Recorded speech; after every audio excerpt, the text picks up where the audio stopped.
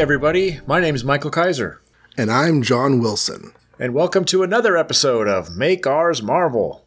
This is episode 25 of the show, Quarter Century! Yay! Too bad we haven't covered that much. We've covered a lot of comics. We have. Covered like 60 or 70 comics. We're going to cover FF number 17 tonight. That kind of blows me away. Yeah, I should go through and count out when we get to 100 comics and like make it a point to mention that. Yeah. Okay, so yeah, we are in May of 1963, and last episode we covered the 3 issues that came out on May 2nd, and tonight we're going to cover the 3 issues that come out on May 9th. Yay! I like 3. Yeah, 3's nice. I think we should try to do 3 like on a regular basis. If it works out, unless the first 2 take a really super long time. Okay, Strange Tales 111 is our starting point. Yeah. It's always a good place to start. 111. 111. Okay.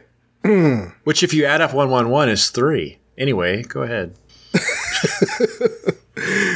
Or if we're going to quote Tolkien, we can also call this issue 11D1. 11D1, yeah. 11D1st issue. Now, this issue is about Torch going head-to-head with the Asbestos Man. And why they haven't come up with that sooner is beyond me. I don't know. So the Asbestos Man, here's the thing. He's an old dude who, like, wants to do crime. He's like, I'd be so good at it if I could just do crime. And you know what? The Torch is so popular. Everyone loves the Torch. He's a dork. I hate him. You know why I hate him? Because I'm the bad guy of the story. And he thinks about how he used to work for a company and his brilliant mind was so amazing, but then he like lost his job or something. And so he realizes he could use his science to counterfeit money or to make chemical gases that would poison police officers. He could get all sorts of jewels. So he decides, you know what? He's going to take some of his gadgets and some acid solvents, and he's going to go and he's going to rob a place. And he goes to a place and he tries to rob it, but an alarm goes off. He's like, I didn't think to turn off the alarm. You know, if I were a good criminal, I would have thought of stuff like that. I bet you all the good criminals, they think of things like turning off the alarms. I need to go get some criminals I can work with, and I can be the idea man, and they'll be the experience guys. We'll be great together. It's going to be fantastic.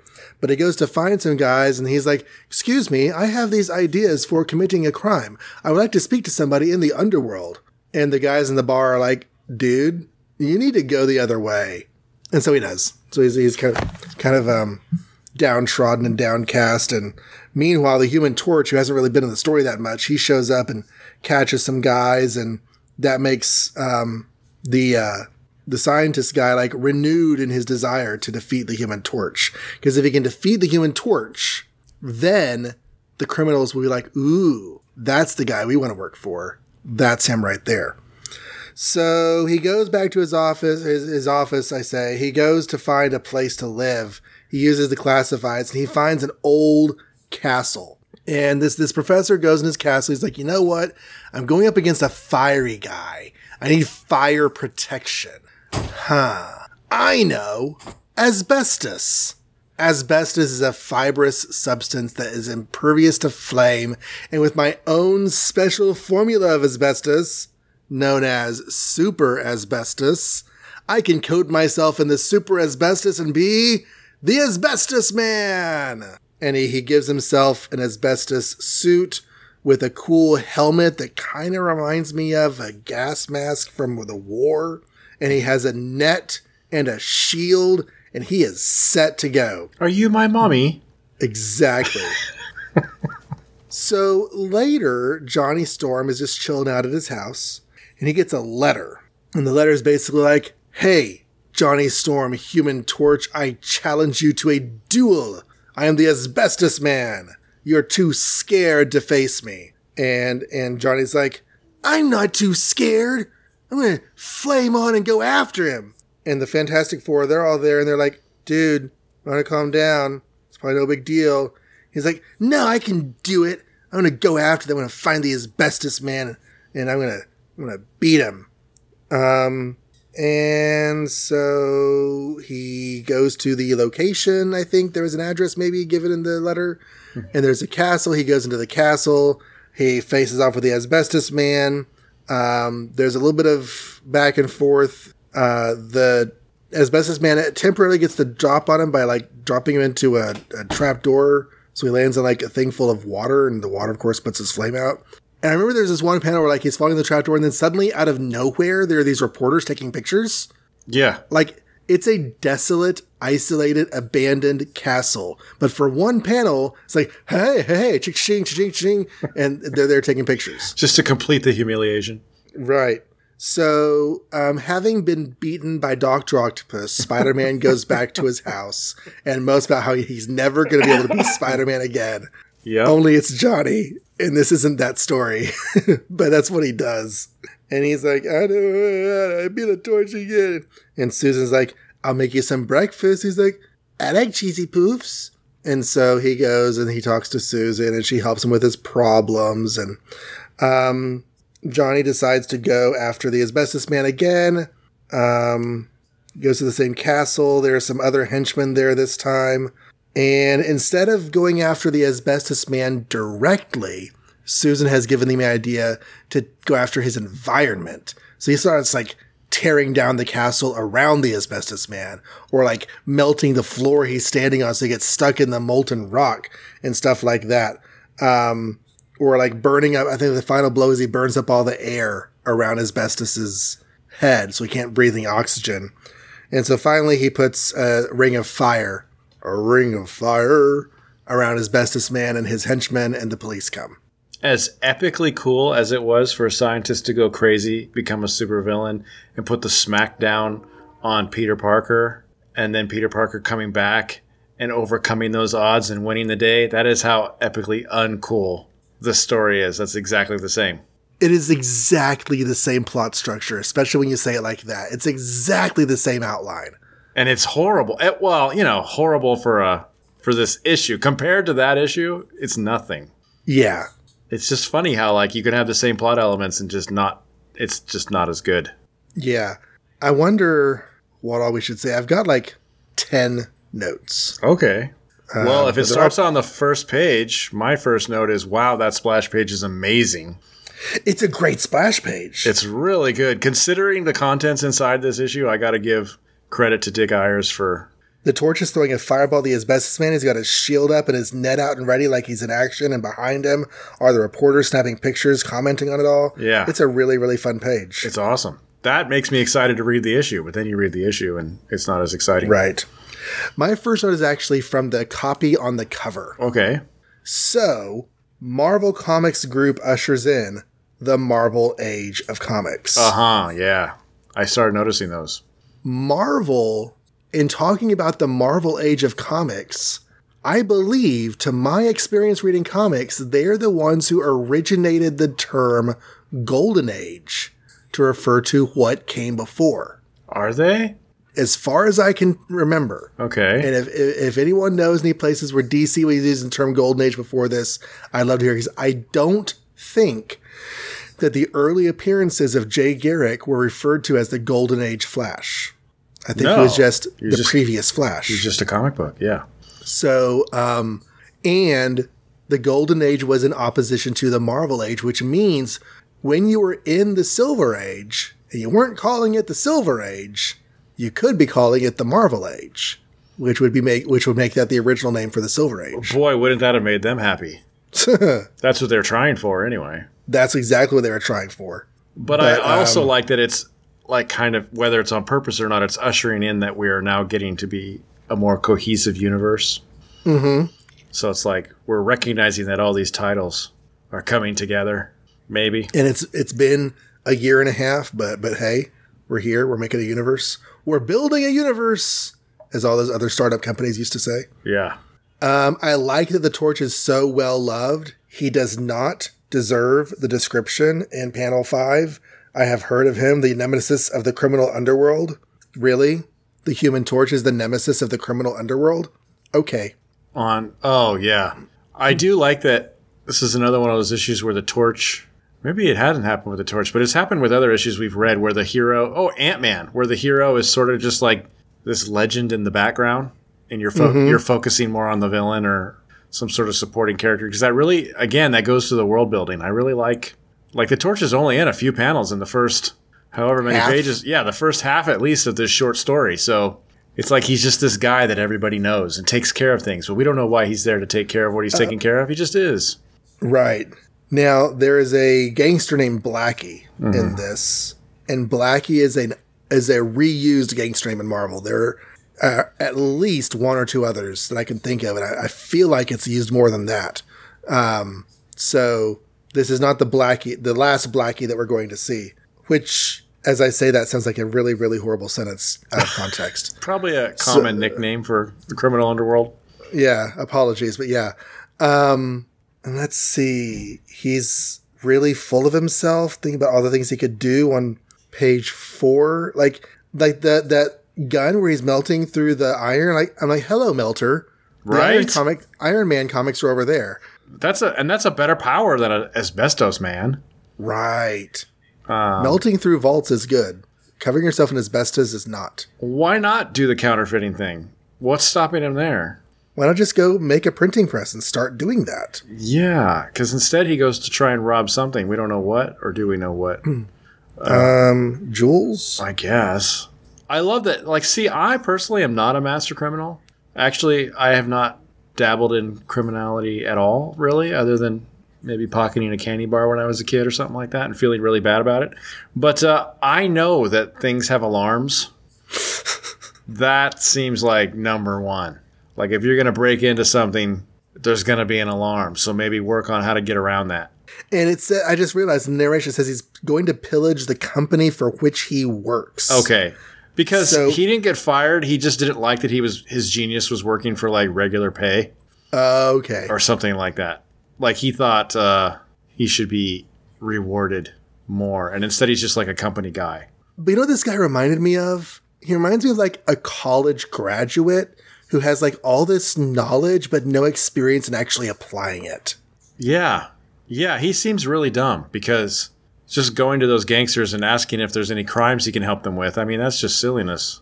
Right. I'm surprised he didn't get killed.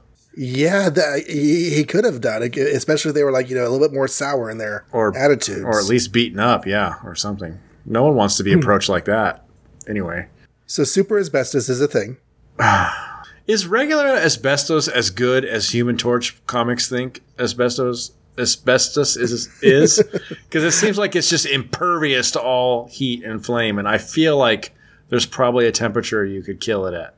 Yeah, I think it just doesn't. It's fire. I mean, one thing I learned in fire safety lessons is that nothing is completely fireproof. Right. But some substances will be highly fire resistant. So I guess it's just a fibrous material because it's synthetic. Like the asbestos he's encountered before has completely neutralized his abilities to do anything, even though he can go, quote unquote, supernova or whatever. Because it's made from chrysotile, calcium, and iron. I don't know what chrysotile is, but calcium is the stuff in your bones. And when you burn a body, the bones are left. But you can burn bones if you do hot enough, right?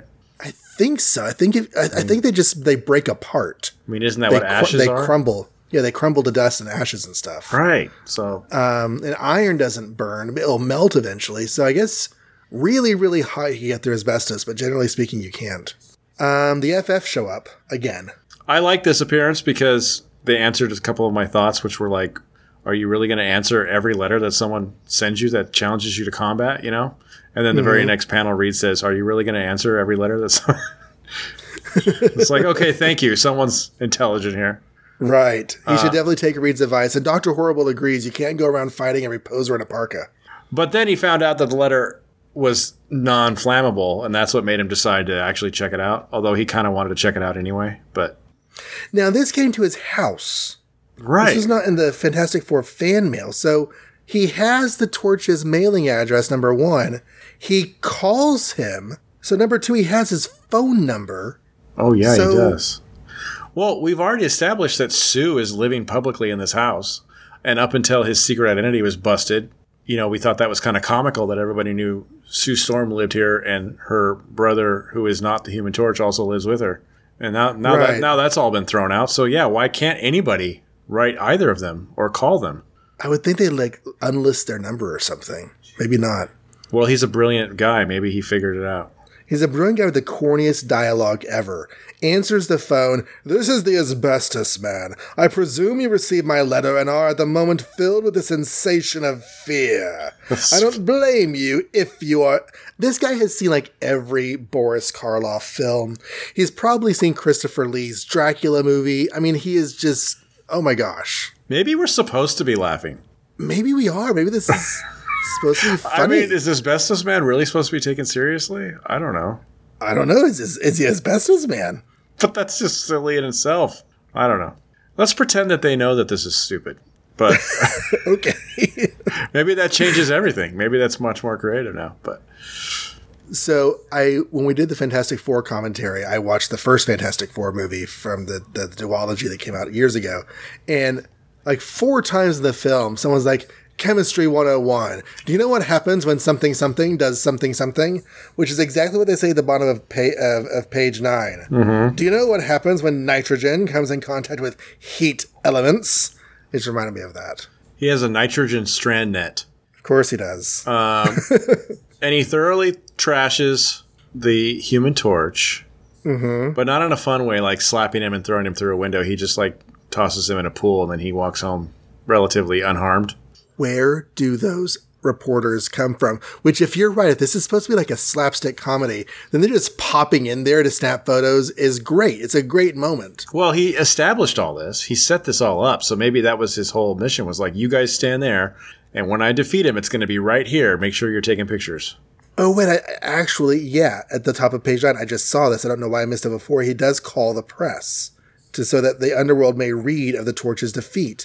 But the next panel of the Torch is like emphasizing how empty the place is. Well, and they just come out of nowhere. It's just 2 guys, though. Maybe they were just hiding. I don't know. Maybe they were just hiding. I love that, Sue's the one who comes up with the idea to do something different. Mm-hmm. I thought that was cool. I also thought it was cool that the idea wasn't go call Thing and have him punch this dude for you. It was like It was like, you can take him on, you can beat him. You're just not trying hard enough. Think of some other ways. But like at the top of page 11, mm-hmm. Look, Johnny, tell me everything that happened. Maybe we can find a way. Yes, it's good that she's there. She's being there for her brother. But look at her eyes. She is so bored of all this angst from little Johnny. Yeah. Well, it's kind of like when your kid is like, I can't finish this report on time or whatever. We can come up with a way. We can figure it out. Yeah. And the only other thought I have is at the end, whenever he takes all of the guy's air away and the asbestos man is having trouble breathing, mm-hmm. I'm like, that's not the only trouble breathing that you're going to have. Why? What do you mean? Oh. Having been coated in asbestos. Oh, well, yeah. And he's wearing a gas mask, so dang it, that thing doesn't have oxygen. That sucks. Yeah. Oh, well. It's a cool panel, though. I actually like the panel right before on this previous page where he jumps out and says flame on and only half his body's in flame. That's kind of neat, too. But it is neat where he's like in the process of flaming on. That's a cool shot. Yeah. But yeah, I guess we do probably see more Asbestos Man. I think there are a couple more appearances someday. But he's not a winner. No, he's not a winner. Next issue, though, the next Human Torch story, mm-hmm. Jerry Siegel. Jerry Siegel? Jerry Siegel writes it. What? Yas. And does he come up with anybody we care about? He comes up with a character that stays. Okay. Well, tune in, kids. Have you heard of the Eel? Yeah. Yeah. He's a member of the Serpent Society someday or something. Exactly. But first, he's a Strange Tales villain by Jerry Siegel. Wow. Cool. So, that takes us to Doctor Strange, Master of Black Magic. Mm-hmm. That's his tagline? Yes. I didn't notice that before. That raises questions for me. But okay. Yeah. He's not the Sorcerer Supreme yet. He's just the Master of Black Magic. So Doctor Strange is, of course, portrayed in the Marvel Cinematic Universe by Bumblebee Pumpkin Patch. Mm-hmm. And this is face-to-face with the magic of Baron Mordo. Now, we don't really know who Baron Mordo is yet. He kind of comes into this story. We don't have an origin story for Doctor Strange or for Baron Mordo. We're going to get both not too much longer. But Baron Mordo is another student of the same master that Doctor Strange studied under. And he's decided that he needs to get the last secrets of black magic from the master, or the master can just go die, like, now. So it's kind of like a Sith Lord. He's like, he can't learn anything else from his master, so he's going to kill him and take over and become the new Sith Lord. So he goes in his... They don't use the term astral form. I think they use the term spirit image. Mm-hmm. He uses his spirit image to go and attack the Ancient One. I'm sorry, he's not called that either. He's called the Master. And the Master is all like headachy and woozy and oh my gosh. And Doctor Strange is just kind of doing his normal thing. He's finished something in magic and wants to talk to the Master about it. So he calls him on his telepathic magic brain phone, and the Master doesn't answer. Like, oh no. So he sits down and goes into a trance and sends his own spirit form to the Master and finds Baron Mordo there. And they have an argument. These like white spirit figures argue, and the white spirit figures start arguing. Now, spirit figures can't directly, I guess they can directly harm, but you can't like punch a body. You can punch each other if you're both spirit figures. Mm-hmm. So they're like dueling and fighting, and eventually Doctor Strange threatens to do something with his amulet, and Baron Mordo, he threatens to do something to Baron Mordo's body with his amulet if Baron Mordo doesn't stop. And Mordo's like, no, I can beat you. I should go back to my body and I'll beat you. He goes back to his body. Doctor Strange follows him to his body, and then is like, ha ha ha, I've beat you, I've followed you to your body, and I can take you with hypnosis or something unless you leave the Master alone. I win. Something like that. What did I miss? I feel like there's more to it than that. So they're fighting little fist fights in their spirit world, and he uses the amulet to restore the Master, which leaves him weak. But then he says something like, my enchanted amulet can transmit its energy to wherever your mortal body may be. And what's his name, goes back, and Doctor Strange is like, I just wanted you to go back to your body because that way the Master has time to recover. Now you can't hurt him anymore because he's onto you. So, see ya. It was just a stall tactic. Okay. But the idea is that whenever he gets back to his body, like... Oh, he did go back to his body. Mordo did or whatever. And then... Yeah, Mordo did. And then, so like that allowed the Master to recover. And now he's not going to drink any more poison from, anybody. Okay. And they end with a note, and I'm looking at it now, that like, you've done well, but Baron Mordo is going to threaten us as long as he lives. And Doctor Strange is like, that might not be much longer, Master. I think death is waiting for one of us. Not true. They both live for a very long time. Yeah. This kind of felt like the last issue. If I was Stan Lee right now, I'd be worried too, I think. Because it's not really all that interesting so far. I don't have a lot of thoughts on this, except for what I mentioned about how like their names are still not established. Mm-hmm. And Black Magic. Yes. Like, it's one thing, Mordo wants black magic, but then it turns out, well, Doctor Strange plays with black magic too. And they all learn black magic, and all they use is black magic. So all these guys are, like, black magic to me sounds evil, so I don't know. Maybe. Yeah, I don't know why they wanted to use that phrasing. Yeah. Of course, especially since we're used to it being mystic arts. Yeah. So, that's interesting. Like, it's not like Mordo is the only one who wants black magic. They all use it. Right. And they're both pupils of the same guy.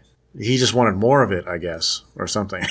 I don't know. Mordo threatens the Master with death. Mm-hmm. And I've never been super old, but I feel like there comes a time when you're so like advanced in years that if someone threatens you with death, it doesn't feel like that big of a deal. Right. Like, you can kill me. I've done all I'm going to do, pretty much. And maybe I'm wrong. All just I feel like I've seen that in stories. It's just also that he's the most powerful guy? I mean, that's the only... Yeah. Well, I think that if Mordo wants to do bad things, then the Master will be in his way, and Doctor Strange will be in his way. Actually, he says, now your most clothed secrets of black magic, tell them to me, or I shall allow my potion to make you weaker and weaker until you're dead. So he's holding an antidote over him, blackmailing him. Gotcha. But that's... And I feel like how much can you tell him in between the time you're about to die and, when he can give you the antidote? Right. And I feel like Doctor Strange's threat shouldn't actually work because the amulet isn't actually there. Right. It's just Strange's spirit form that happens to look like it's wearing clothing. But I've also never studied black magic, so what do I know? Or whether he can do this in the future. Yeah. He says he concentrates pure power through the amulet, but yeah, that's not the amulet. The amulet's back at his house. And yeah, this is the second of Doctor Strange's major nemeses. I think Mordo is probably more major than Nightmare, but I don't know for certain. Oh, yeah. Definitely. Doctor Strange still definitely looks like he's intended to be read as Asian. And Mordo does not look black? No. Isn't he in the movie? He? Isn't he in the movie? Oh, yeah, in the movie he is. You're right. Yeah. I thought, God, did I get that guy wrong this whole time? I thought he was Mordo. No, he's the guy in the movie. So in the movie, you get the friendship that these two apparently used to have. Mm-hmm. I say apparently because we don't really know a whole lot about them. And by the end of the movie, Mordo is opposed to Strange. That's an interesting take because it's like now you're making it so Professor X is a shady character and your teacher wasn't as cool as you thought he was, you know? Right. That's a very Marvel thing. But I don't think this Mordo is I can't find the word I'm looking for. Motivated by that. There is a story way, way down the road where Mordo is so advanced in years that he actually regrets his lifestyle and tries to make it up to Doctor Strange. And Doctor Strange is so angry at him that he won't accept forgiveness. Wow. Yeah. So anyway, two stories in a row. That's the Strange Tales 111. 2 stories in a row of astral projection. I'm kind of tired of it. Let's do something different. Especially since all they do is punch. It's like, well, that's not exciting. Come on, this is a magic show. Let's see some magic. Oh, it's worth noting that the next issue will not have Doctor Strange. They're going to go into their wait-and-see period. And we're going to have 2 issues of absence before he comes back. Okay. Well, maybe he'll get his act together and come up with something cool. But maybe in the meantime, we've got our best book of the month, usually, sometimes. No spoilers. Maybe it's not. But Fantastic Four and number 17 by Stan Lee and Jack Kirby, still, continuously. It's called Defeated by Doctor Doom. So we've had Loki 4 times. What have we had? Doctor Doom that many times also, seems like? 5, at least 6. Oh, wow. Yeah. Issue 5, issue 6, issue 10, last issue, and this issue. Wow. So this is 5th. So he is the most reoccurring villains, probably. Yeah. He has to be. Okay. So it starts out right where we left off. They're all waving goodbye to Ant-Man. He doesn't even have any dialogue, but technically he has an appearance for all you Ant-Man completists out there. He is in this issue. They all wave goodbye. They say how amazing he is. And then they decide to start turning their efforts to looking for Doom, who, as we all recall, escaped last issue. They recall it too, but I don't need to recap that. And they all try in their various ways and fail miserably. So then later, they decide they're going to go to do real-life stuff, and they're all dressed up to do their different things. But they can't leave the place because it's surrounded by fans. So this one guy, this like worker guy, is like, hey, there's a worker elevator over here. Why don't you just come down this way? I really am glad to meet you guys. You're my favorite superheroes, and I'm a big fan. And they're all like, charmed by this old man, and they all shake his hand. But it turns out he puts little transmitters on each one of their hands. And that's because he's not a charming old worker man. He's Doctor Doom. And what those things do is let his, and yes, I'm serious here, let his ghost robots follow them around. So what is a ghost robot? Well, I guess it's a robot that you can't touch. It's exactly what it sounds like. It's a ghost robot because it follows each of them. It goes to, let's see, Johnny's on a date with a new girl. It follows him around. He can't defeat it because it won't touch it, so it's just following him obnoxiously. Doesn't try and hurt him, just follows him around. Thing and Alicia are on a date, same thing. Reed Richards is getting an honorary doctorate, same thing. And Sue is, I think, like getting a magazine photo shoot or something, same thing. So they all go home with these ghosts just floating around. They're like, how do we stop these things? So Reed figures out some doohickey to stop them. But meanwhile, the whole point of them is they were spying on the Fantastic Four. So Dr. Doom learns about Alicia. He kidnaps Alicia and sucks her up into his floating laboratory that's hidden behind this cloud. And then meanwhile, Reed Richards back at the Baxter Building has determined where Dr. Doom is, because he noted that there was this weird, ominous pink cloud over New York. So he created a gadget that could read it, and he can see that Dr. Doom's laboratory is in there. But he can also see that Dr. Doom has a disintegrator gun.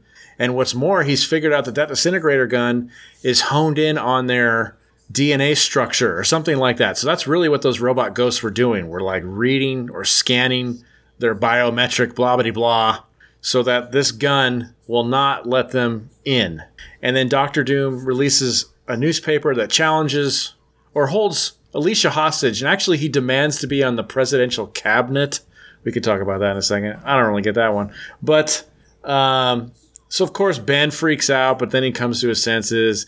And then Reed is like, look, the only guy who can get in is the guy who can change his genetic structure. So I'm going to create a potion that once again turns Thing into human Ben Grimm. I'm going to hope that it lasts just long enough to get him past the defenses and then turn him back to the Thing, because we don't want a human Ben Grimm on this thing, on the laboratory. So they do just that. It works just like that. He makes it. He turns into the Thing. He destroys the disintegrator gun. He invites the others up. They all kind of split up and have their own issues. Like, I think Reed Richards is in a room full of cement, and he manages to squeak through the pores, the air pockets, and underneath the door before it solidifies too fast. I can't remember what the heck. Yeah, it's like drying concrete. So he's like, yeah, so he goes through the air pockets, and before it solidifies, he gets out. And something bad happens with Johnny, I can't remember. And the Thing, like, the door or the floor opens up underneath him, and he's going to fall to his death, except there's like this nice big handy metal piece of rod or something in the middle of the room that he's able to crunch with his awesome strength and crawl himself out. So while they're all doing that, though, Sue turns invisible and finds Alicia, because she's the smartest one of the group. And she's like, okay, Alicia, go hide in this closet or whatever, and I'll take your place. And Doom goes to get Alicia, to threaten and hold her hostage. And he sees that it's the Invisible Woman. And he's like, well, one dumb broad will do over another. And she's like, who are you calling a dumb broad? And she locks him in, and she's like, now you're my hostage. And he's like, what? And she starts beating on him.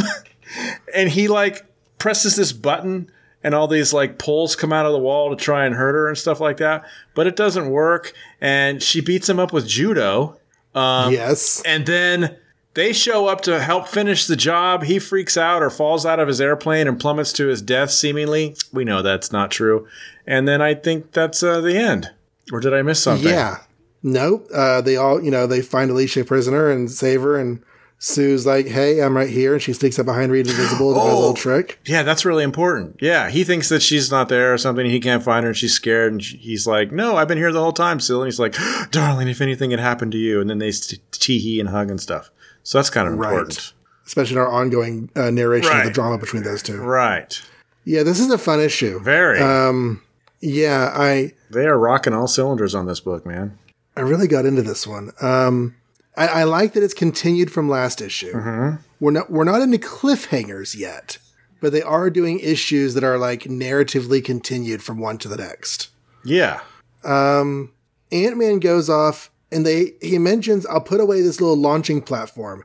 They built their own little catapult for him. He just builds these catapults wherever he goes. He either has a catapult or he gets a rubber band and some popsicle sticks or something. He's like all about the catapult. Well, considering the things that Reed builds in this issue, that catapult is like nothing for him. You're right. There is some awesome stuff that he builds here. One of which doesn't even work, but I still think it's the coolest looking thing ever. Which one's that? The first one, where he creates this scanner that can theoretically find Dr. Doom's flesh covered steel, and it's this steel covered flesh. But it's this scratch that, reverse it. It's this total Kirby tricked out thing. He's got the helmet and everything. I mean, it doesn't do anything. It doesn't work, but I still like it. I still like that it's in there. Well, it may function correctly, but it is not successful in finding Dr. Doom. And like I said earlier, the Thing is reading Ant-Man comics at the bottom of the first page there. Mm-hmm. Ant-Man just left. Now he's reading Ant-Man comics. Yeah. Ant-Man and I can't really make out what it says. It starts with an M. I'm trying to read the title. Mira something. Yeah, it doesn't say. Too bad it's not like a story we've actually read. That'd be cool. She says that, Sue says at the bottom of page 2, don't forget while you two are swapping platitudes, Dr. Doom managed to escape via the enlarging ray, and he's free here on Earth at this very minute. And I was going to poke fun at her for saying on Earth, but he hasn't actually really been on Earth since issue 6. Right. Like issue 6, they left him in space. Issue 10, he was shrunk down to the quantum realm and, or microverse, if you want to go movie description or comic description. So he hasn't really been like a viable on-planet threat for a long time. And I like that we're so early in these comics that, you know, if he escapes last issue, we are going to have a double Doctor Doom, you know, showdown, because it's important to follow up on that and find him. Whereas in the future, He's a major threat. where in the future he's just a staple, he's always around, who cares, you know? Because he's the Emperor of Latveria, and he's just over there being Latvian Emperor. Right.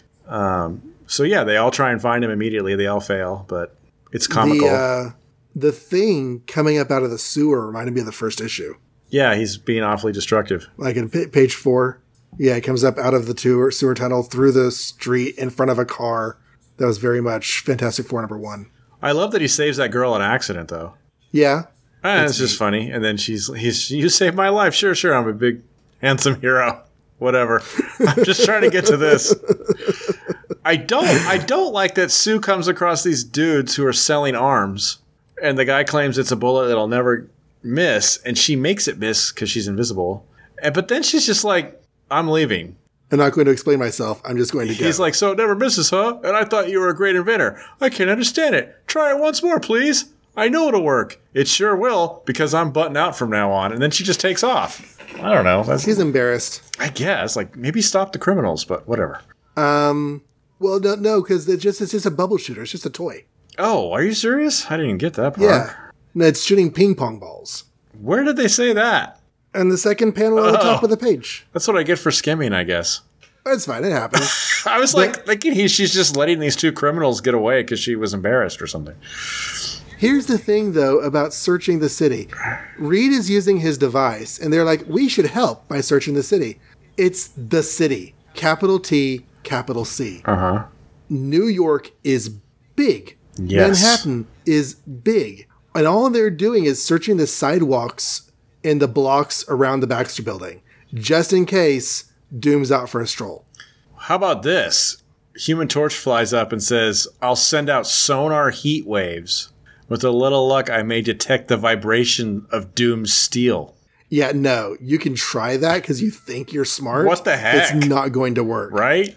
That's crazy. I chalk that up to Johnny Storm not being smart. Be like, hey, I'll do this. And no, it's dumb. Especially since that's literally what Reed just talked about doing with his awesome machine. Right. So he's probably just trying to copy. I can do it with fire, too. That's exactly what he's doing. He's like, I can do what Reed's doing, only I'll be better because I'll be out here with my fire and I can send out the flame and stupid big future brother-in-law. He's not that smart. Okay. And then they use the private elevator because remember how they have a private elevator? Mm-hmm. I feel like it's going to disappear. And I'm waiting for it to maybe disappear. But they use it here. But it doesn't work. Oh, yeah, they're going to use it, but they don't use it because the crowds are there. So the custodian's like, hey, get over here, use the freight elevator. Yeah. Okay, now this guy is Dr. Doom. Mm-hmm. So he is a guy wearing metal armor over his skin, wearing fake skin over his metal armor. Right. Yeah. Yeah, that makes sense, huh? Hey, And he pulls off the mask and the bat cowl shows up. that's why they couldn't find him. Oh, because his steel-covered flesh was covered in flesh. He had rubber flesh, yeah. Let's see. Yeah, so Paige, he sends out his ghost robots. Mm-hmm. And they're kind of ridiculous. Very. They're like the biggest downside of this issue is they're just like out there. They just come out of like this little chimney thing or something. And Right. they're like, one's spotted, one isn't. And it's like there's no real rhyme or reason why any of them are anything. And turns out they're scanning the four to get like the molecular atomic layout or whatever. But you don't find that out at first. He just says, but the first phase of my plan is ended. I only intended to embarrass and confuse them. Right. Now I shall go to work. I know. I was really disappointed by that. I was like, is that all that was? It's like the first phase was just comic book silliness. Now I'm really going to start. Right. So this wasn't a big master plan because if he's spying on them, trying to figure out an angle to defeat them, this is very much make it up as I go. Yes.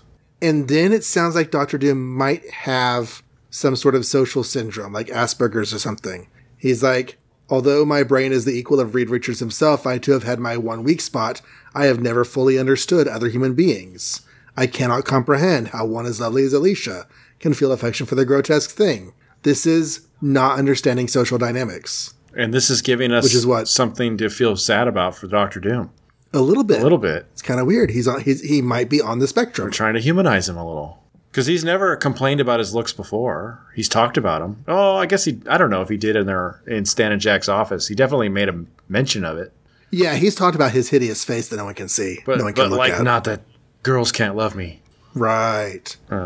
Other humans, I cannot expose my face to them. No, it's all just like, he can't bear to look at it himself. Time becomes really funny here in the story. Mm-hmm. So let's recap. They went out looking for Dr. Doom, and they got caught by the robots. And that was in the evening because they were all dressed up. And it says later that night, after the Fabulous Foursome have met to compare notes, they're all dressed up and they go and they get, followed by the robots. Then Alicia gets caught during the day. Right. It's daylight outside. Mm-hmm. And now on page 10, we are at later that day. Right. And when they see the newspaper. Now, the newspaper could take a few hours to come out, or it could be like a comic book newspaper and come out the very next minute. Yeah. They should have said a few days later or something. Yeah, which would mean that she's been captured for several days. The only place where I can think of where there might have been a time jump that just wasn't specified is during Dr. Doom's planning on page 8 and 9. Mm-hmm. Like, he sent out the robots, they trailed the 4, he's figured out he's going to go after Alicia, he makes some plans, and there may be some passage of time there that just isn't stipulated. Right. And maybe so the next day, maybe, is when he goes after Alicia. Yeah, because it even has a picture of her being kidnapped, so. Right. But anyway, let's see. I don't like his whole idea of he wants to be on the president's cabinet. I don't see how that would work for anybody. Right. Like what president's like, you know what, let's go save those people. No, I Doom say you don't. That's my vote anyway. Like, is he happy with that? Because he wouldn't be in charge of anything. Well, the cabinet, that's the heads of all the departments, like the secretary of the treasury and the secretary of education. But you're not ruling the world. No, you're overseeing a governmental department. Like, why not just run if that's all you want? He wants to be in charge of teachers? Right. It just seemed weird. Like, usually it's about world domination for this guy. So president's cabinet just seemed like a real downplay for him. I did like the Thing's passion on that page, though, because, like, he's finally found acceptance as a monster from a woman who, bonus, looks just like the previous woman he was in love with. So he's not going to jeopardize this. And now this woman has been captured by Dr. Doom. And he is very upset. Don't say that, Reed. Not while Alicia's his prisoner. You mustn't cross him, do you hear? I won't let you. So much he starts swinging at Reed. That's cool. And then I like the follow-up where he kind of comes to his senses and tells Reed that if he's going to depend on anybody, it would be Reed. Right. Which he hasn't. I don't know if he said that at all so far, but, usually it's I blame Reed for what happened to me. So it's nice to, solidify that at one point they had a friendship. Yeah. I liked seeing the little shot of John F. Kennedy. That was sweet. His hair. Yeah. And his wife and daughter in the background. Uh-huh. And I thought that using Ben's changes as a plot point and working that to the advantage of the plot was rather clever. Yeah, that, and I liked, even though it's probably not particularly accurate, I liked the diagram he had on that panel prior. Yeah, that's a little bit ridiculous. It's ridiculous, but it looks cool. I don't know. Yeah. That worked for me. But yes, that's a great idea that, we can't get through here because he's got all our genetics on, disintegration mode or whatever, but we could change Ben. Mm-hmm. It's a cool idea. Mm-hmm. And I love that Ben, struggles to maintain his human form long enough to get in because he starts changing back before he makes it. Yes, he does, but he is able to keep by the strength of his own unconquerable determination alone. He forces himself to remain normal for just another few seconds. So that suggests that maybe he does have control over this somehow, if he could just try harder. If he can figure out the mechanism, yeah. Yeah. Maybe they can give him some sort of formula where he can change back and forth at will. Doesn't he figure out the mechanism at some point, or am I misremembering that? No, I think that happens eventually. He does learn how to change back and forth by choice. And then, of course, that goes away. But anyway. Eventually. But yeah, so that was just a really cool scene that he gets to come in first and he gets to destroy the disintegrator gun and then he lets everybody else in. And all this stuff is fun. I forgot what Johnny's thing was. It turns out it's now that I'm looking, it's a spinning fan. And he just destroys it. So that was no problem. It knocked him out, but. A while back, you had mentioned the Great Lakes Avengers, and there was a panel where Reed Richards looked like one of those members, and you couldn't remember his name. Flatman or something? Yeah. Flatman, yeah. Because I've since read an adventure of the Great Lakes Avengers, and on page 17, he's Flatman there's another again. Flat Reed, yeah. You know Flatman came from Reed Richards. That has to be. Flatman is exactly Reed Richards' design, just, flat. Mm-hmm. So someone was reading that and thought, that's a cool look. Why can't he be like that all the time? Right. Okay. So we have all the different Fantastic Four doing their things, and all the bubbles attack them, and that's terrible. I forgot about that. Page 19. Yeah.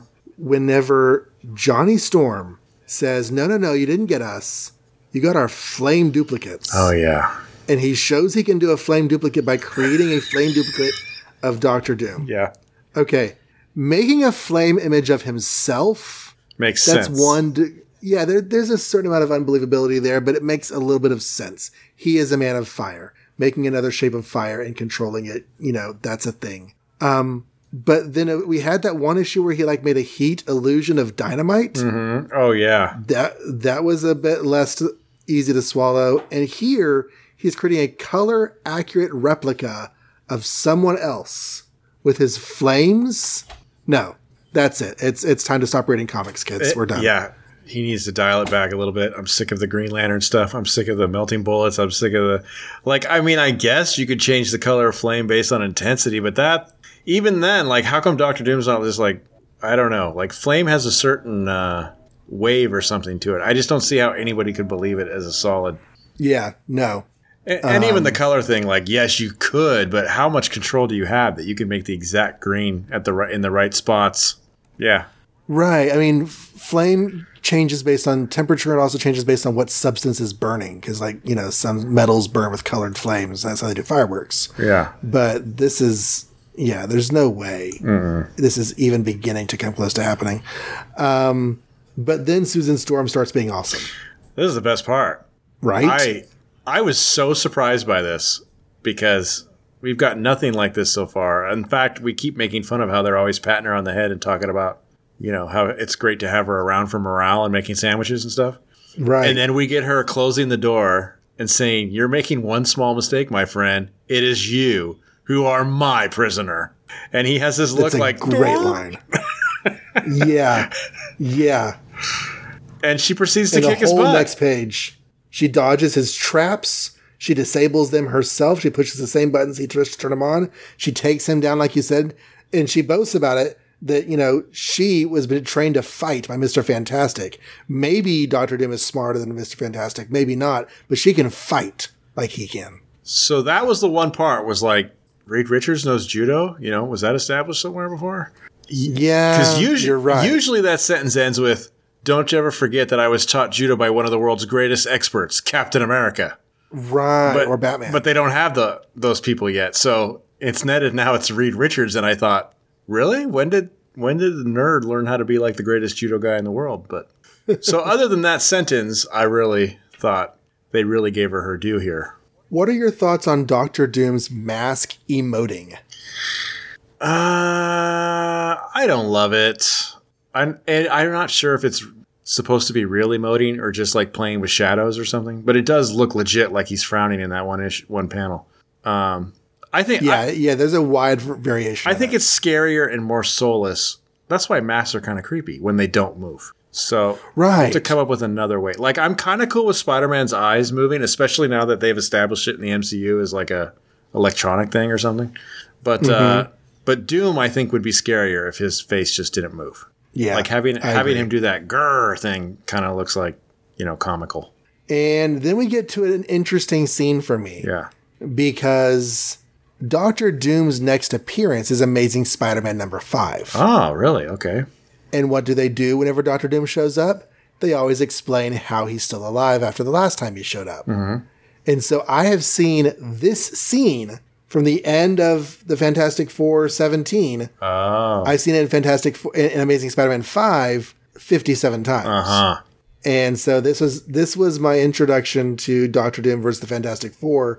It's him falling through, and then once he gets below the cloud line, he reveals he has a jetpack and like goes off to safety. Spoilers. Okay. So well, that wasn't hard to figure out, was it? Yeah. So whenever I first read through these comics through the Marvel Masterworks trade back volumes, in my teens, finding the issue that like left off before Amazing Spider-Man 5 was like a kind of a neat little find for me. Okay, so now check out this last 3 panels, right? Yeah. Johnny, Sue is gone. We've got to find her. Don't worry, Reed dear. You never lost to me. Now, you could just say she means that right now, literally. But what if we're looking bigger picture here? And she's trying to tell him, like, I'm into you again. And you never really lost to me. Yeah, I flirted a little bit with being mad at you and looking at that dude with the hot abs. But you never really lost me. And then they're hugging in the last panel. Like all romantic. They are hugging in the last panel. And he's calling her darling. So I think they are finding the beginnings of their romance again. I think you're right. Mm-hmm. Whether she meant that double meaning there or not, they're finding the beginnings of something they used to have again. I mean, if she ignores him next issue, then everything I just said makes no sense. But we'll see if she keeps going with the lovey-dovey. Well, I did just happen to flip a couple pages. Mm-hmm. And he takes her swimming at the beginning of next issue. So. Well, there you go. That's romantic. Yeah, that's romantic. But then, like, the whole thing is ruined by Johnny saying, "What a lot of mush." Like, mush, Johnny? Really? What was that with Helen earlier in the right? comic? You would think he would like it. But then again, it's his sister. It's his sister, and it's, maybe he's just voicing his, I'm getting left out here. I don't have anyone to smush with. Right. So next issue is the Skrulls with a special warrior, the Super Skrull. Nice. Yeah, I like this one. This is definitely a contender for favorite. Definitely a contender. But speaking of amazing romances, do you want to squeeze in like the best romance ever? Oh my God. Okay. So I mentioned last time we talked about Iron Man. Mm-hmm. I felt like having Kala and Cleopatra back to back is a bit of a disheartening move. Happily, the cover is like the worst part of this book. I hate this cover. Oh, really? And yeah. Well, okay, so I'm looking at it now, and I feel like in my head, she's all like goofy grinning on the cover, but she's not in this recolored version. Anyways, I don't like the cover. But what this is Iron Man facing the menace of the Mad Pharaoh. And I'm glad it has that title because it's also like Iron Man meets Cleopatra because there's a Cleopatra movie coming out. Yeah. You want to tie into that? Is that what's going on? Yes. That's when that came out? The big Elizabeth Taylor Cleopatra film. Oh, gosh. Is coming out a month after this hit stands. And Iron Man actually goes to see it in the last panel of the book. Does he really? Man, I didn't even notice that. My eyes were probably rolled over by the time I hit that panel. This was the most expensive movie that had ever been made to date by a wide margin. Okay. And it was a 5+ hour film. I have never seen it. That got trimmed down to 3. Mm-hmm. And then for 50th anniversary release was expanded back up to 4. But it was, it was a huge film. And the reduced version that actually hit theaters did not do well. That some of the heart of the film was restored by putting another hour back in. I have not seen the film. This is all going on, other people's opinions online. When I found out about it 2 hours before we started recording, I kind of wished that I'd had the chance to go see it before we did our show. Oh, that's not worth it. I can guarantee you that's not worth it. I might spend some hours tomorrow watching Cleopatra. Well, it may be worth it to watch that movie, but not worth it just to talk about this issue. No. But just to say that I saw it. So, okay. Tony Stark is out. He's going to Egypt. And as he's going to Egypt, the reporters are like, "Hey, Tony, all the women love you. How do you think you'd do with the Siren of the Nile?" And Tony's like, "What, Cleopatra? Huh. I bet she couldn't resist me," or something like that. And he goes to Egypt, which is remarkably free of brown people. despite the fact that it's in Africa. And there's an archaeologist who's raiding a cultural. I mean, he's opening up a tomb to learn what's inside. It's King Haytap's tomb, I think is the name. Sounds right. Yeah, something like that. He doesn't know how to open it because he doesn't want to risk destroying anything inside or tripping a trap or damaging anything. And so Tony's like, hey, you know what? If you ask Iron Man, he has like devices that can like scan the inside of this with sonar and stuff. You can find out what it's like without even looking. And guy's like, yeah, great. I don't know Iron Man. Tony's like, haha, I do. We're friends. So you know what? I'm going to go call him and he should be out here in a little bit. So that night he goes out swinging at Casablanca or something. And he gets tired and has to run upstairs and plug in. Because if he doesn't plug in and recharge his chest plate, he will actually die. So that reveals that he has like his Iron Man costume with him. The next day he shows up at the tomb as Iron Man. He helps the guy find the right place to go into the tomb. He uses his Iron Man attachments to drill into the tomb. They find the burial chamber with lots of writing all over the walls. They find the mummy's sarcophagus of the Mad Pharaoh. They open it up, and Iron Man's like, yeah, this is cool. I'll let you inside. So I'm going to go now. He flies away. Later, Tony Stark returns, and the mummy has vanished. Turns out the mummy is actually a living King Haytap, complete with, robes and Pharaoh-style hat. Haytap threatens Tony with, like, the death of all of his people if he doesn't go with them back in time. But Tony's like, yeah, I want to go back in time. This is a cool offer. If this is actually really happening, if this is real, I totally want to go back in time. So they go back in time to Egypt. And let's see. I think Tony falls off a dune. Yeah, Tony falls off. The reason they're going back in time, the reason that the king wants him to go back in time is to help him beat Cleopatra. Yes. King Haytap was ostensibly killed during a rebellion against Queen Cleopatra. And he wasn't really, they thought he took poison and died, but no, he took a immortality potion or something and didn't die. So standard super soldier frozen in ice potion or something. He wants Tony Stark's help in defeating Queen Cleopatra because he has like modern understandings of everything. They go back in time. Tony Stark falls off a dune, hides behind the dune, turns into Iron Man because, of course, he has to preserve his secret identity in 2,000 years ago, Egypt. Flies to the Egyptian castle, and the Roman legions are attacking it. So he's like, well, I like an underdog. I'll help Egypt out against these attacking Roman legions. So he fights off the Roman legions, destroys some chariots, pushes back some soldiers, goes to the castle, and he's like, man, I wish you'd gotten here earlier. The queen's been captured. And he's like, you mean Queen Cleopatra? And so Iron Man flies out to the boats where Cleopatra has been taken prisoner by the Romans.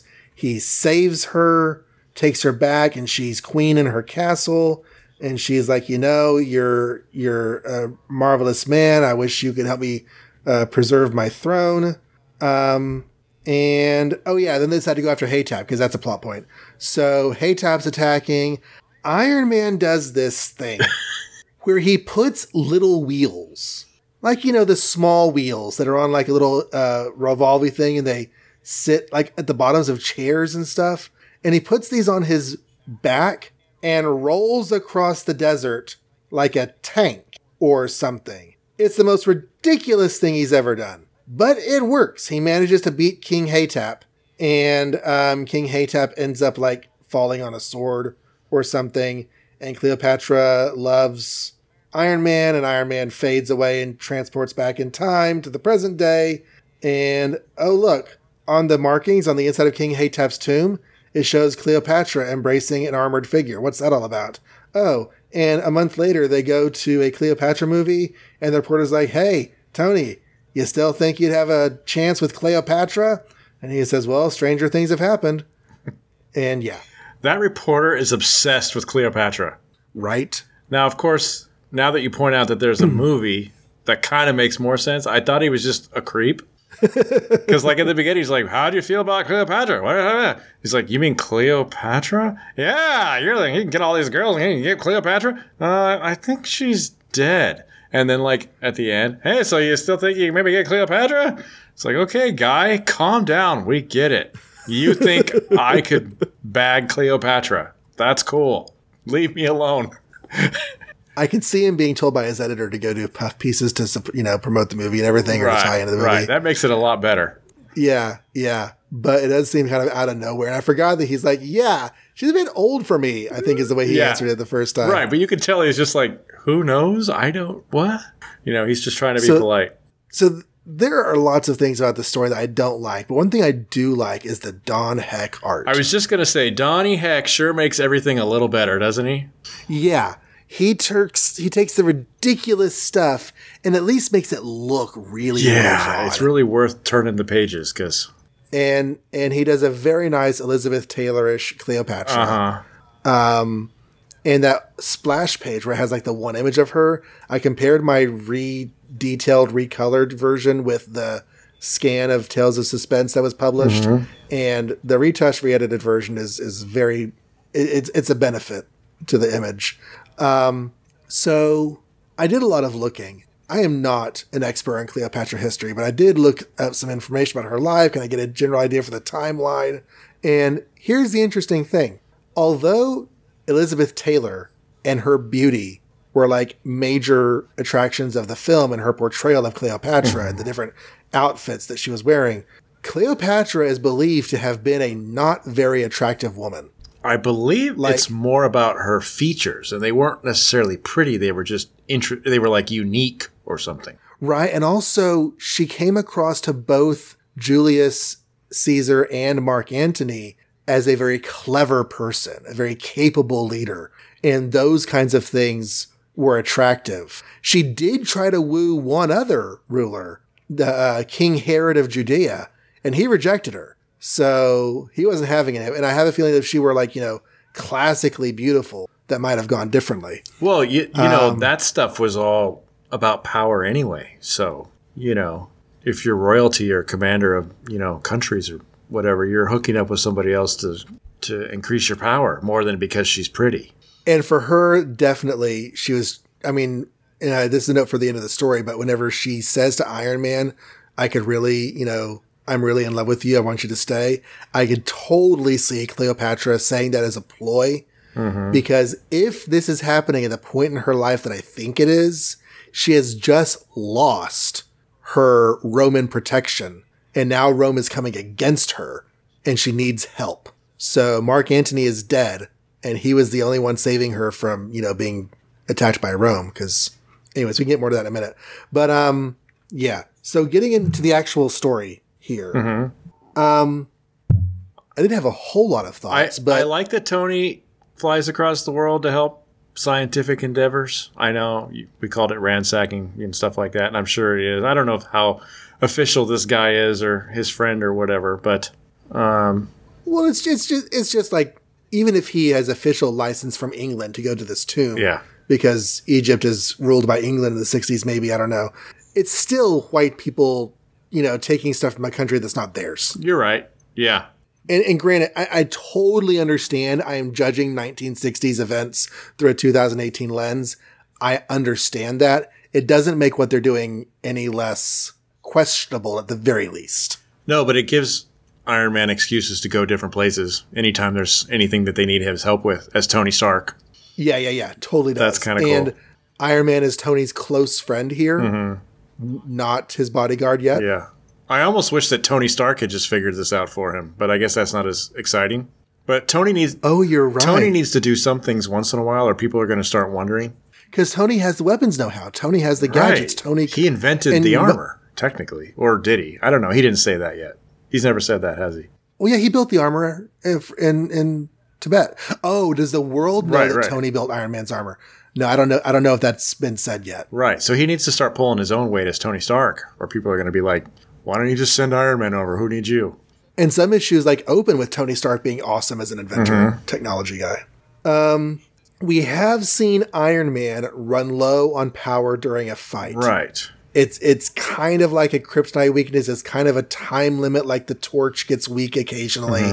I think this is the first time, that, at least I can remember, that he's like in a social situation and then gasping for life, and he needs to either recharge or he's going to die. And it plays no part in the story, which is interesting. Like, it's just a reminder to us that he has this problem. But I like that scene because it does remind me that he has this problem and he's not as cool as he once was. Like, he can't even get through the night at a party anymore. He's got to get carried upstairs. They probably thought he was drunk. And, he's just laying there on the floor plugged in. That's pretty humiliating for a, and awesome it works billionaire. as a storytelling thing for storytelling, because like we can be reminded of his electrical needs at this point in the story. When later in the story there's not going to be any opportunity to have him recharge, so they don't want to make him weak then. Right. He does say something like, "Good thing I just charged up before I got kidnapped," or something. Right.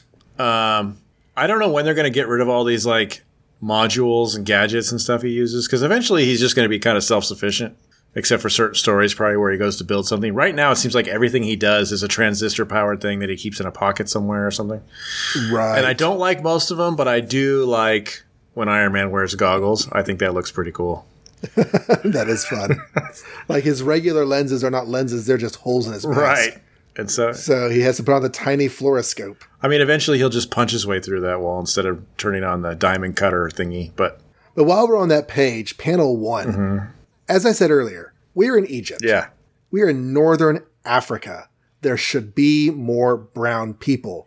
These guys right here, they should be darker skinned. Maybe they're Moorish, maybe they're Arabic, maybe they're Bedouin. They should be something besides white people in turbans and robes. Yeah, you said that in the plot, and so I was kind of looking. Like, a lot of these panels are just him and his friend, that white English guy who's raiding their country. But then there is the whole restaurant scene, and the lady dancing isn't particularly dark. The guy with the fez isn't particularly dark. The waiters. Right. The waiters aren't dark. And then, right here, all these people wearing turbans are essentially just white guys dressed in Egyptian clothing. And I didn't know if they were trying to go for a Casablanca vibe. I felt like they were, which is why I mentioned it. And in Casablanca, it's, of course, all, fair-skinned actors. And I honestly don't know if a wealthy nightclub resort type of place that would attract a lot of traveling wealthy people. If that's going to be a predominantly white establishment or not, I just don't know. Yeah, I seriously doubt Stan Lee knows either, though. So they're probably just whitewashing it. So we meet King Haytap, which is kind of random. Like, he just sort of, like, his friend comes in and goes to Tony's tent and is like, "Oh, he's vanished. I'm gonna go look for him." Okay, and then like, "Oh no, here I am. I didn't vanish. I just walked away. And I've heard about you somehow, even though that was off panel. And I need you because you know stuff, I hear." Yeah. So that was a little weak. Like, all that business. A little weak. Yeah. But he does give his backstory as he was leading a rebellion against Cleopatra. Now, I did do some reading about Cleopatra. I don't claim to be an expert, so any of this that I say could be wrong. As she was establishing her rule in her teens, her younger brother was co-ruler with her after their father died. And since he was the male, and should therefore be the main ruler, she was actually expelled for a while. But with the help of Julius Caesar, after wooing him, she put down her younger brother's armies, and he tried to flee from battle and ended up drowning. So she went from being co-ruler with her younger brother to being the sole ruler of Egypt. And that was the only rebellion I saw in the general outline of her life that I read. I didn't expect Haytap to be based on any real history, but that's what I found. They do mention his association with the sacred asp on his finger. Cleopatra is associated with the asp because at the end of her life, when she's taken prisoner by Octavian, who would later be called Augustus Caesar, she commits suicide by letting an asp bite her. Okay. Rather than being taken prisoner, she has a poisonous snake killer and dies. Okay. So that's just kind of, some things I was trying to figure out how this might relate to actual history. He says he's leading a rebellion. He's a king leading a rebellion to retake Egypt from Queen Cleopatra. Nothing like that really happened. So this just made as up far for as Marvel, I know. Yeah. But like you said earlier, Stan Lee might not really know what he's doing. He's just pulling ideas from the movie and putting it into his comic, I guess. Well, this guy's like Mr. Magical guy, so he can't be real anyway, I guess. Right. I love that Tony. I mean, it takes away from the drama a little bit because now there's no nefarious cloud over his head. But I like that Tony's like thinking to himself, he doesn't have to blackmail me to go back in time. I totally want to go back in time. That sounds awesome. I love that. Yeah. Because, I was thinking whenever he started to say, I've revived your men, I've ended the plague, I would be like, oh, they're all better? Let's take you out. But then Tony's like, ooh, I want to go back in time. Give me that TARDIS. Yeah. And then he just turns to Iron Man, which, of course, at that point, he's indestructible through this entire story. So, again, no real drama. I like maybe if they had come up with him, running out of power towards the end and having no power, that might have been interesting. I mean, at this point, he pretty much just obliterates everybody. No problem. But notice what he says there. He says, where's the page? Returns to Iron Man. He says, I've buried my attaché case. I won't need it until I've returned to the present. Guess what he never comes back for? Yeah, but it's empty. It is empty. I don't know if it's like specially designed to. Does he just dig it back up in the present? I mean, it's probably destroyed if it sat there that long. But I'm sure desert landscapes are mercurial, I'm pretty sure. But that would be really cool. Like if it were some other type of landscape that would be more solid after a while to just go dig it up. That would be great. Maybe he put a stick there. Maybe. Okay, so if this is the time you think it is and Rome is going to win, doesn't that mean Tony is a little bit irresponsible here and just deciding he may or may not be changing history completely right now? He is totally changing history right now. If this is what I think it is, the only time I'm aware of where Rome came against Egypt is at the end of Cleopatra's life. Mm-hmm. After Julius Caesar, the question was who was going to rule Rome. And you had Octavius, and you had Mark Antony. And Mark Antony, having been Julius Caesar's general, wanted to rule. And of course, he and Cleopatra married. So Cleopatra and Mark Antony are standing against Octavius. Once Mark Antony dies, Cleopatra no longer has his support against Octavius, and Octavius ends up attacking and capturing her, and Tony Stark flies in and saves her. He stops the army and then goes after her and gets her back, yeah. Right. And that's what creates the alternative Blackbeard. I don't know. There must be a connection. Yes. There was some recoloring done on some of the characters here that I want to think were actually miscolored in the original comic. Okay.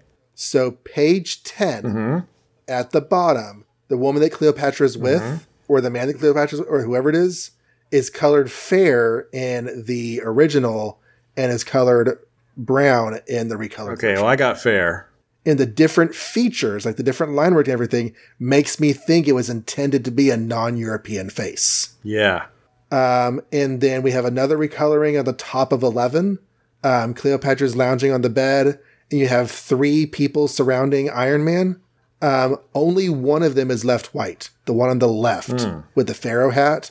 The 2 people with turbans are, or whatever those head coverings are called, they might not be turbans. They are colored in darker. Nope. Not for me. It's all whitewashed. Right. Well, yeah. And then where was another one? There was another one. I had 3 written down. Oh, back a little bit. Whenever Haytap is giving his backstory on page 6.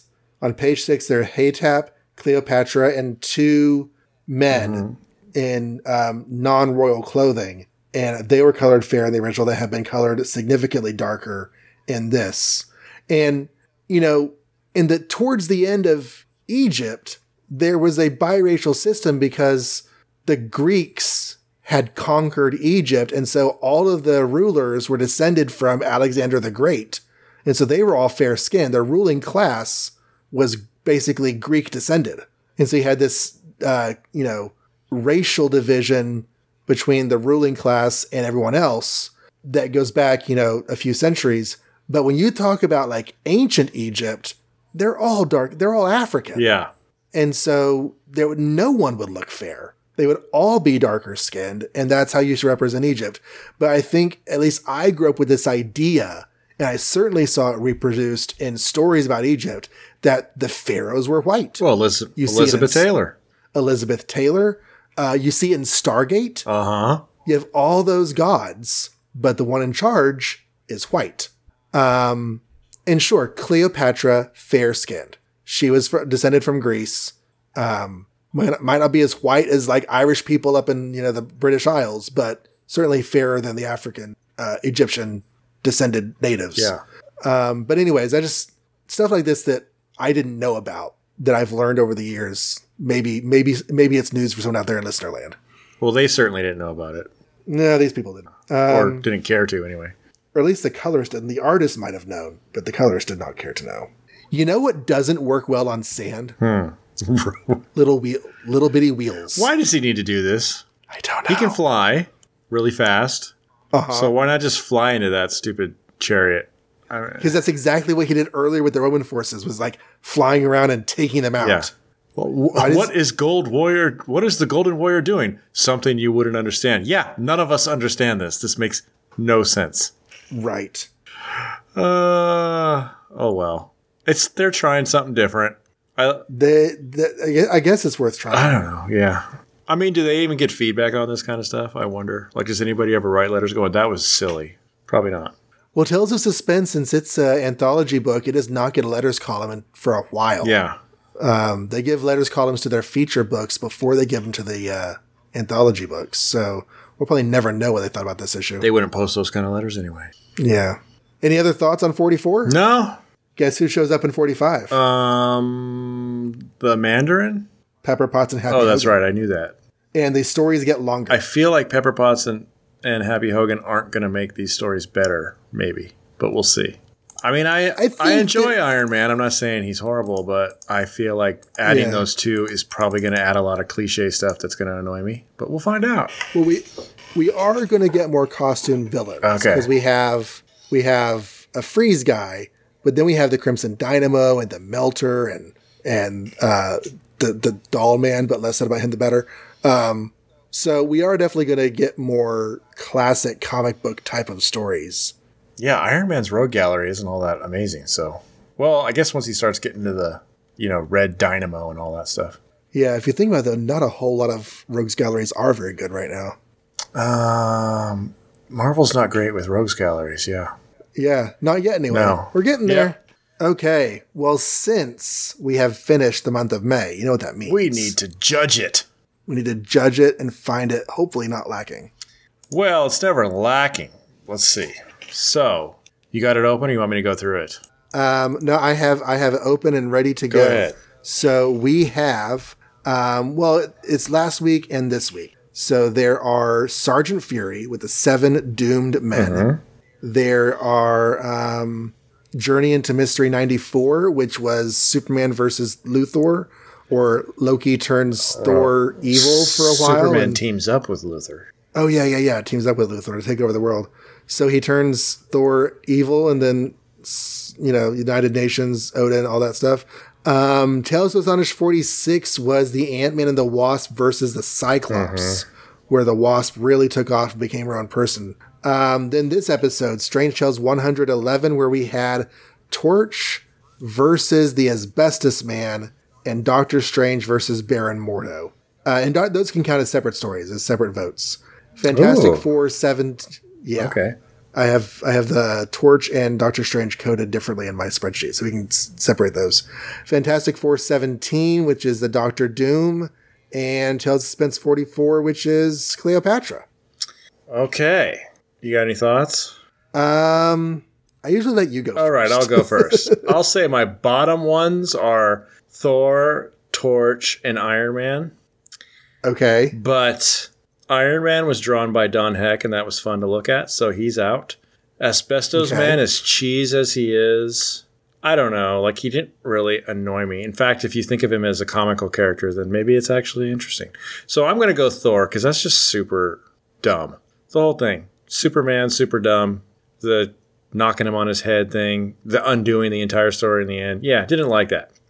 So Thor is my vote for this month. For worst, obviously. Top 2 would be Sergeant Fury and Fantastic Four, with Ant-Man being kind of above average, or, not the worst, but not the best. Because I really like we said, I liked Ant-Man and Wasp's overall, superheroing. I'm going to go Fantastic Four as the winner, though. We all knew that. That's pretty obvious. Right. It's just a great story, good sequel. They defeat Doctor Doom, and by they, I mean the Invisible Girl defeats Doctor Doom, which was super exciting and completely unforeseen by me. So it was nice to be surprised by that. Like, I think I verbally out loud said yes or something when I read that panel. So, yeah, that was really fun. Okay, so I'm really kind of there with you. The bottom choices were Thor, Torch, Doctor Strange, and Iron Man. I forgot about Doctor Strange, yeah. Yeah, that was down there, too. I did some looking on Iron Man with the history and everything. I kind of got invested in the story. So I feel like a little bit of emotional investment in that. So I can't really say that was the worst story. Certainly there were some cool ideas in it. Yeah, it wasn't bad. It was fun, kind of. There was just no particular drama to it or anything. Right. Loki and Thor. Loki turning Thor evil. And I don't know. And then Asbestos Man. Either one. Yeah, I think I'm going to go. And I don't want to judge Doctor Strange too harshly at this point because I'm still feeling him out. Yeah, he doesn't have enough pages. Right. Like, in the 5 pages, there's not a whole lot of bad or a whole lot of good to happen. It's overall kind of a blah story, but I don't know. So I'm going to go with the Torch for the worst this month. Okay. And the best, I agree that Sergeant Fury was a very enjoyable story. And I'm honestly torn between the Fantastic Four and Ant-Man. Yeah. Because I honestly was in love with the Wasp in that issue. Yeah. It's just, it's a terrible villain. So the Cyclops and the aliens are horrible. So the Wasp is amazing and beats a Cyclops, or Invisible Girl is amazing and beats Doctor Doom. Right? So I'm trying to think about the negatives of those two stories. So the negatives of the Doctor Doom story were the really ridiculous. Yes. Robot ghost robots. The poor writing continuity with the timing of everything. You know, I'm just going to kind of balance you out. I'm going to give it to the Ant-Man story. That's cool. So I feel like I like when he gets a vote. Between the two of us, we hit both of my bottom 2, and between the two of us, we hit both of my top 2. So yeah, I like when Ant-Man wins. It happens once in a while. It does happen once in a while. All right. Well, you should write us an email and tell us what you thought about Cleopatra, the 5-hour film. Or who was cooler, Wasp or Invisible Girl this month? And this is episode 25, so we may have enough email for an email episode, like, in the next couple of weeks. Yeah. Because we did the last one around episode 13, and episode 26 is next week, so we'll check our email bags. We just recorded the first email episode tonight, so I couldn't promise you. Let's hope. That'll be cool. Yeah. So if you want to send us an email, you could go to our website, makeoursmarvel.com. There's a handy little contact form there, or you can just write directly to podcast@makeoursmarvel.com. But also on the website, you'll find places to subscribe. I mean, we're in the 25th episode now, so I'd have to say this every time. I'm not sure. You guys already are subscribing, apparently, if you're listening to this. But don't forget that the website also has pictures from what we talk about, and sometimes we'll post videos, and so you should check it out every once in a while. It's there. It is there. I like the images that you create, like as the banners for the episodes. Oh yeah, that too. And then whenever you pull out all the images for the actual, conversation pieces, that's good too. So yes, until the Asbestos Man survives the asbestos cancer and puts the suit back on to go against the Great Lake Avengers, Make ours Marvel.